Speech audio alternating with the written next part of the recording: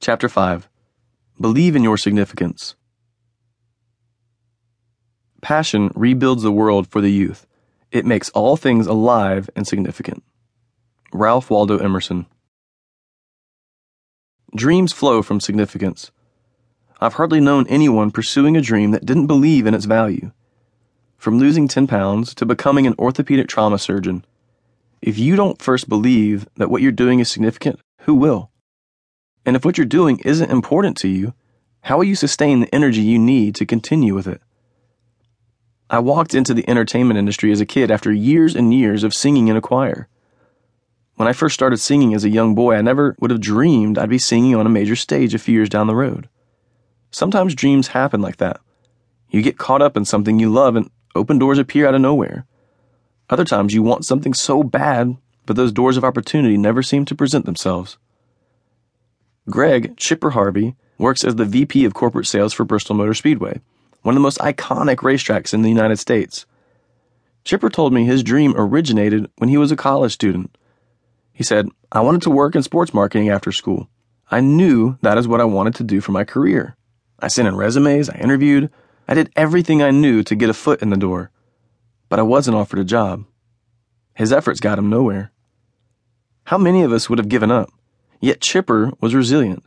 He had grit. He was determined to work in sports marketing.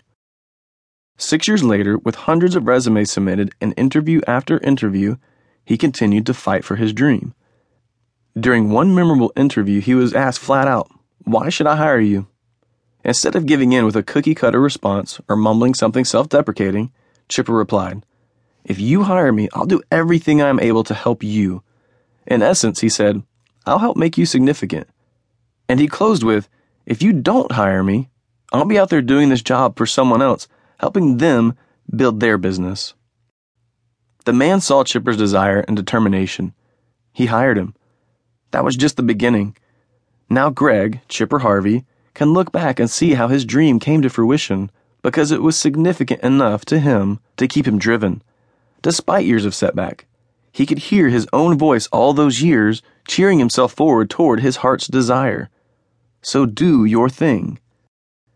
As a 12-year-old, I wanted an agent. I didn't get one. I didn't get mad at my mom. I didn't hate her. I kept moving forward. I later changed schools, which forced me to leave the choir I loved. I was starting over. It wasn't easy, but I didn't let those setbacks deter me from doing what I loved. I sang at home. I even sang in class. Some people might have thought I was a bit weird as I sang ballads while working on math problems. So what? I was doing my thing. You're here hoping to find your voice, the core of who you are. To do that, these are the foundational questions you must begin to ask. What do you love? What makes you come alive with excitement? What do you hope for? What are you good at? What did you love to do as a kid? Has anyone ever, even in passing, made a comment about how good you are at something? What makes you wake up with excitement in the morning? Far too many people are sleepwalking today, waking up, hitting snooze 8 times before rolling out of bed tired and disengaged. Life has little meaning. And for them, why should it? They've nothing to live for, so they stay asleep. Sleepwalking zombies has become an epidemic. Maybe you've been there. Maybe you're even there today. That's okay. Your past doesn't define who you are. Your today doesn't define who you are. What would tomorrow be like if you were to wake up excited and hopeful? How would you experience the world around you if you felt the impact of your own life?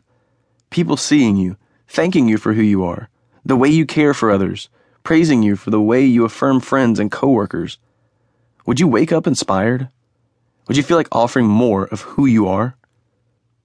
Your job is to take a step, then another. Follow the thread of your voice as it leads you.